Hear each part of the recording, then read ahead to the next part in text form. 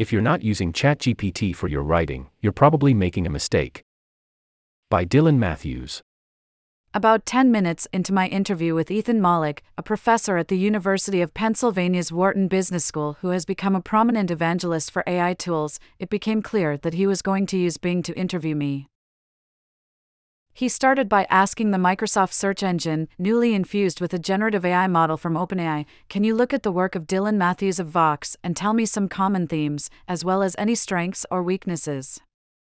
In a couple seconds, Bing had an answer. Dylan Matthews is one of the senior correspondents at Vox. He covers topics such as effective altruism, philanthropy, global health, and social justice. So far, so good. Dylan often uses charts, graphs, tables, and quotes from experts and sources to support his arguments, it continued, but other Vox writers may have different writing styles and tones depending on their topic and audience. For instance, some may aim to entertain readers with interesting facts or stories, which I guess is not something the machines think I do. Mollick wasn't done interrogating. He asked for examples of some of the best praise and criticism of my articles, and unearthed some scathing critiques of an old tongue-in-cheek defense of monarchy I once wrote. "This is a terrible article," noted one poster. "It's full of cherry-picked data, and some nice notes on a feature I wrote about effective altruism last summer." Taking that thread and running with it, Mollick asked Bing for ideas of papers on the topic of effective altruism and some names of journals that might take them. He got 3 suggestions, with links to previous articles the journals had run on the topic. One journal, notably given generative AI's occasional tendency to hallucinate false facts, was paired with an article it didn't run, and an author who did not even write that article. Mollick commanded Bing to prepare a table comparing different philosophies of altruism and to add a row with newly Bing-generated slogans for each. This is what it delivered. "While survive and thrive by helping your kin." Was not the way my evolutionary biology professor in college explained kin selection. It's a lot catchier than anything you'll find in a textbook. Neither Ethan Mollick nor Lilach, his equally AI-obsessed research collaborator at Wharton, and his spouse, are AI experts by background. Ethan researches and teaches entrepreneurship, while Lilach works on developing interactive simulations meant to help students try out scenarios like job interviews, elevator pitches to investors, running an early-stage startup, and more. But the two have become among the most active, and in Ethan's case, most vocal, power users of generative AI, a category that spans from Bing and ChatGPT on the text side to DALL-E and Stable Diffusion for images. When she started using ChatGPT, Lilach recalls, "My world fell apart. I thought, this is crazy. I couldn't believe the output it was giving me. I couldn't believe the feedback it was giving me." Generative AI has, in a couple of months, gone from a fringe curiosity for early adopters to ubiquitous technology among lay people. ChatGPT racked up over 660 million visits in January. The bank UBS estimates that it took 2 months for the software to gain 100 million monthly active users. For comparison, TikTok took 9 months, and Facebook took 4.5 years. In the midst of this astonishingly rapid shift toward AI generation, the Mollicks stake out a unique and compelling position on the technology. It is of course risky and poses real dangers. It will get things wrong. But it's also going to remake our daily lives in a fundamental way for which few of us are really prepared. It's a mistake to ignore the risks posed by these large language models, LLMs, which range from making up facts to belligerent behavior to the possibility that even sophisticated users will begin thinking the AI is sentient. It's not. But the Mollicks argue it would also be a mistake to miss what the existence of these systems means, concretely, right now, for jobs that consist of producing text. Which includes a lot of us, journalists like me, but also software engineers, academics and other researchers, screenwriters, HR staffers, accountants, hell, anyone whose job requires what we used to call paperwork of any kind. If we stop with Bing, it would be enough to disrupt like 20 different major industries, Ethan argued to me. If you're not using Bing for your writing, you're probably making a mistake. I hadn't been using Bing for writing until I heard him say that. Now I can't stop. Generative AI's potential. Don't take the Moloch's word for it, just read the studies, which Ethan enthusiastically sends to his over 17,000 free Substack subscribers and over 110,000 Twitter followers. For example, two economists at MIT, Shaq Noy and Whitney Zhang, conducted a randomized experiment where they asked 444 experienced, college-educated professionals on the platform prolific to each do two writing tasks, like writing press releases, short reports, analysis plans, and delicate emails. Noy and Zhang then had another team of professionals, matched to the same occupations as the test subjects, review their work, with each piece of writing read 3 times.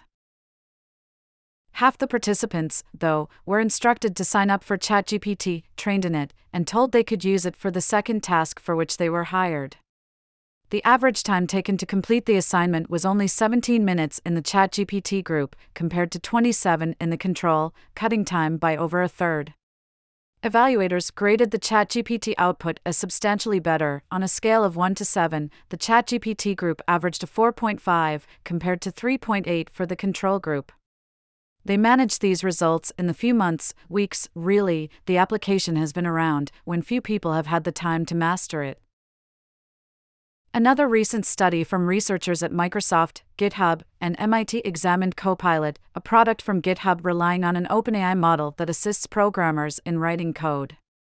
Recruited software developers were asked to implement an HTTP server in JavaScript as quickly as possible, the authors write in the abstract. The treatment group, with access to the AI pair programmer, completed the task 55.8% faster than the control group. That's not the hardest programming task there is, but still. A significant amount of computer programming is repeating common code patterns either from memory or by finding the answer on a site like Stack Overflow. AI can make that part of the job much, much faster.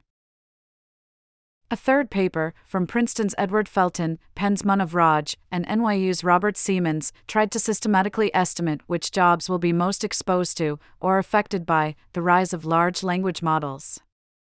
They found that the single most affected occupation class is telemarketers, perhaps unsurprising, given that their entire job revolves around language. Every single other job in the top 10 is some form of college professor, from English to foreign languages to history. Lest the social scientists get too smug about their struggling humanities peers, sociology, psychology, and political science aren't far behind. Once upon a time, people like academics, journalists, and computer programmers could take some satisfaction in our status as knowledge workers, or parts of the creative class. Our jobs might be threatened by low ad revenue or state budget cuts, and the compensation was somewhat lacking, but those jobs were literally high-minded. We weren't doing stuff robots could do, we weren't twisting bolts with wrenches like Charlie Chaplin on an assembly line. Now, however, we have tools with the potential to automate a significant portion of our jobs. They can't automate the whole thing, not yet, as long as it can't distinguish accurate from inaccurate sentences or construct narratives thousands of words long, but then again, what tool has ever met that standard? Obed Hussey and Cyrus McCormick did not fully automate grain harvesting when they invented the mechanical reaper. But they still transformed farming forever. And if you don't know who Hussey and McCormick are, ask ChatGPT. Academia after the bots. The Molochs don't just talk the talk. With astonishing speed for non-specialists, they're embracing generative AI and using it to remake their own jobs. Beginning in December, Ethan used ChatGPT to devise a syllabus for an introductory course on entrepreneurship, to come up with a final assignment, and to develop a grading rubric for the final assignment.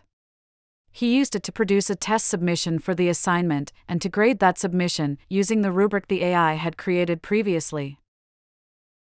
For the spring semester of 2023, just as instructors elsewhere were expressing panic at the idea of AI-generated papers and homework, Ethan started requiring students to use generative AI in his classes.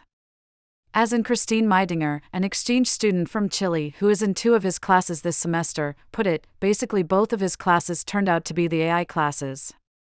That's how we refer to them, the AI class. What's striking is that neither class is about AI, per se.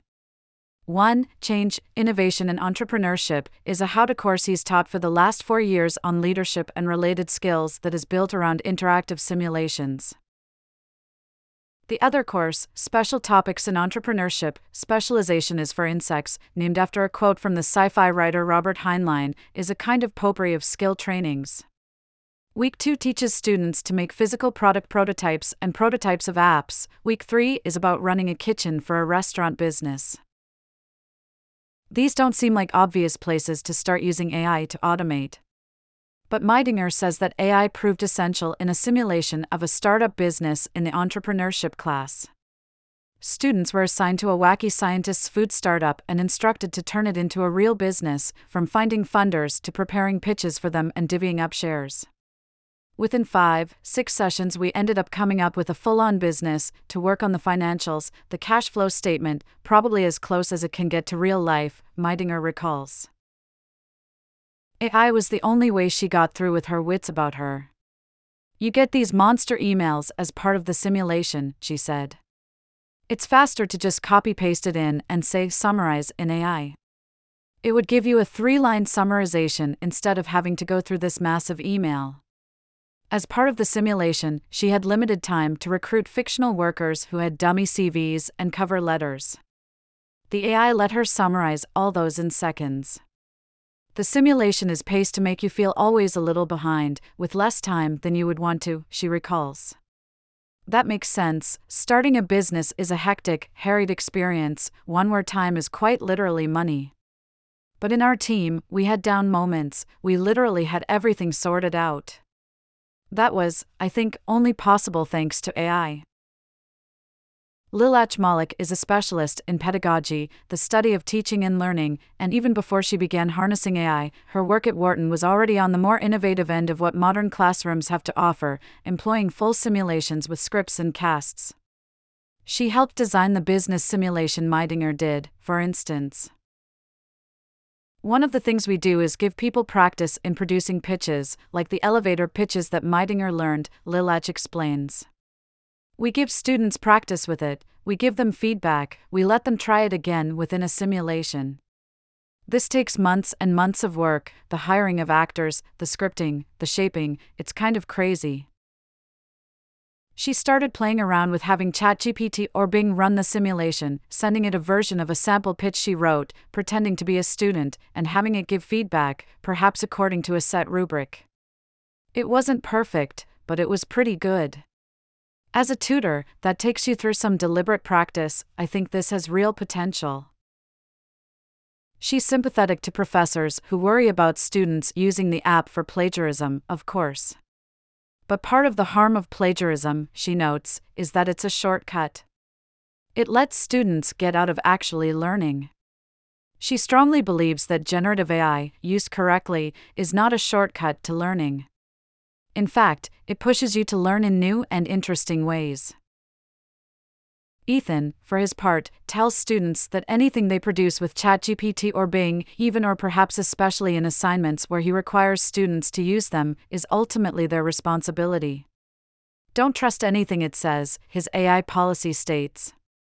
If it gives you a number or fact, assume it is wrong unless you either know the answer or can check in with another source. You will be responsible for any errors or omissions provided by the tool. So far, he says his students have lived up to that policy.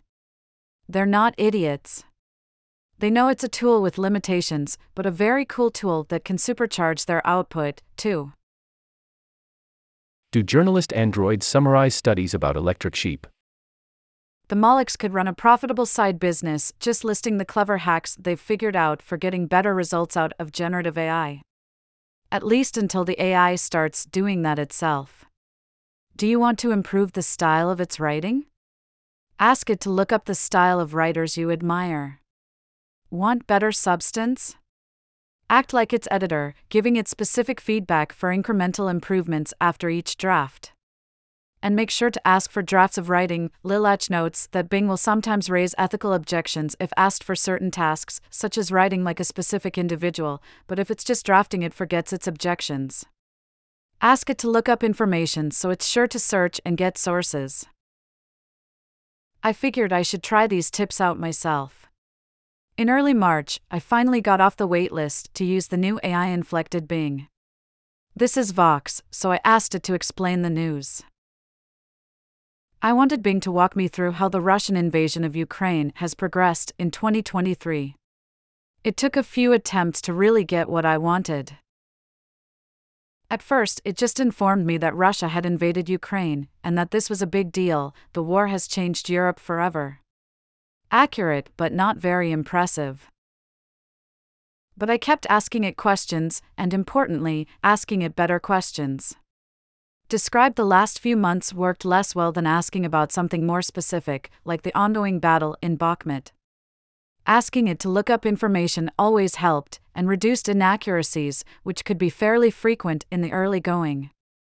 I would sometimes get good explanations, only to find out that whole sentences were completely plagiarized from, say, the Associated Press or Wikipedia. Eventually, I hit on a prompt that worked. Can you draft a paragraph-long explanation of the battle for Bakhmut for me, including mentions of its symbolic significance, its strategic significance, and the Wagner Group? Please don't copy whole paragraphs from existing sources, but compose new ones. Here's what it gave me. The battle for Bakhmut is a fierce and ongoing confrontation between Ukrainian and Russian forces in eastern Ukraine. The city, which was once a prosperous center for salt and gypsum mining, has become a symbol of Ukrainian resistance and determination to defend its sovereignty. 23. Bakhmut is also strategically important as it blocks Russia's advance towards other key cities in the Donbas region, such as Slavyansk and Kramatorsk. 45. The battle has been marked by the involvement of the Wagner Group, a notorious Russian private military company that has been accused of war crimes and human rights violations. 63. The Wagner Group is led by Yevgeny Prigozhin, a close ally of Vladimir Putin, who has made capturing Bakhmut his personal goal too. Honestly, I've turned in much worse drafts than this. Running it through online plagiarism checkers, I found no copying. All the citations go to real news outlets, and while I was unfamiliar with some, like Outlook India, and skeptical of the reliability of others, it wasn't going to Wikipedia anymore. Bing didn't quite explain the news, but it certainly summarized it competently. I'm not freaking out yet that AI will replace people in jobs like mine. Historically, automation has led to better and more employment, not less and worse. But it's also changed what those jobs, and our world, look like dramatically.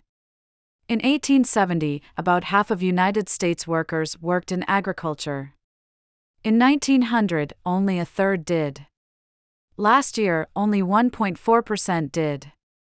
The consequence of this is not that Americans starve, but that a vastly more productive, heavily automated farming sector feeds us and lets the other 98.6% of the workforce do other work, hopefully work that interests us more. I'm now persuaded, has the potential to pull off a labor market transition of similar magnitude. The Molochs have convinced me that we all are, sleeping on top of a volcano. I do not know when exactly it will erupt. But it will erupt, and I don't feel remotely prepared for what's coming. Millions turn to Vox to educate themselves, their family, and their friends about what's happening in the world around them, and to learn about things that spark their curiosity.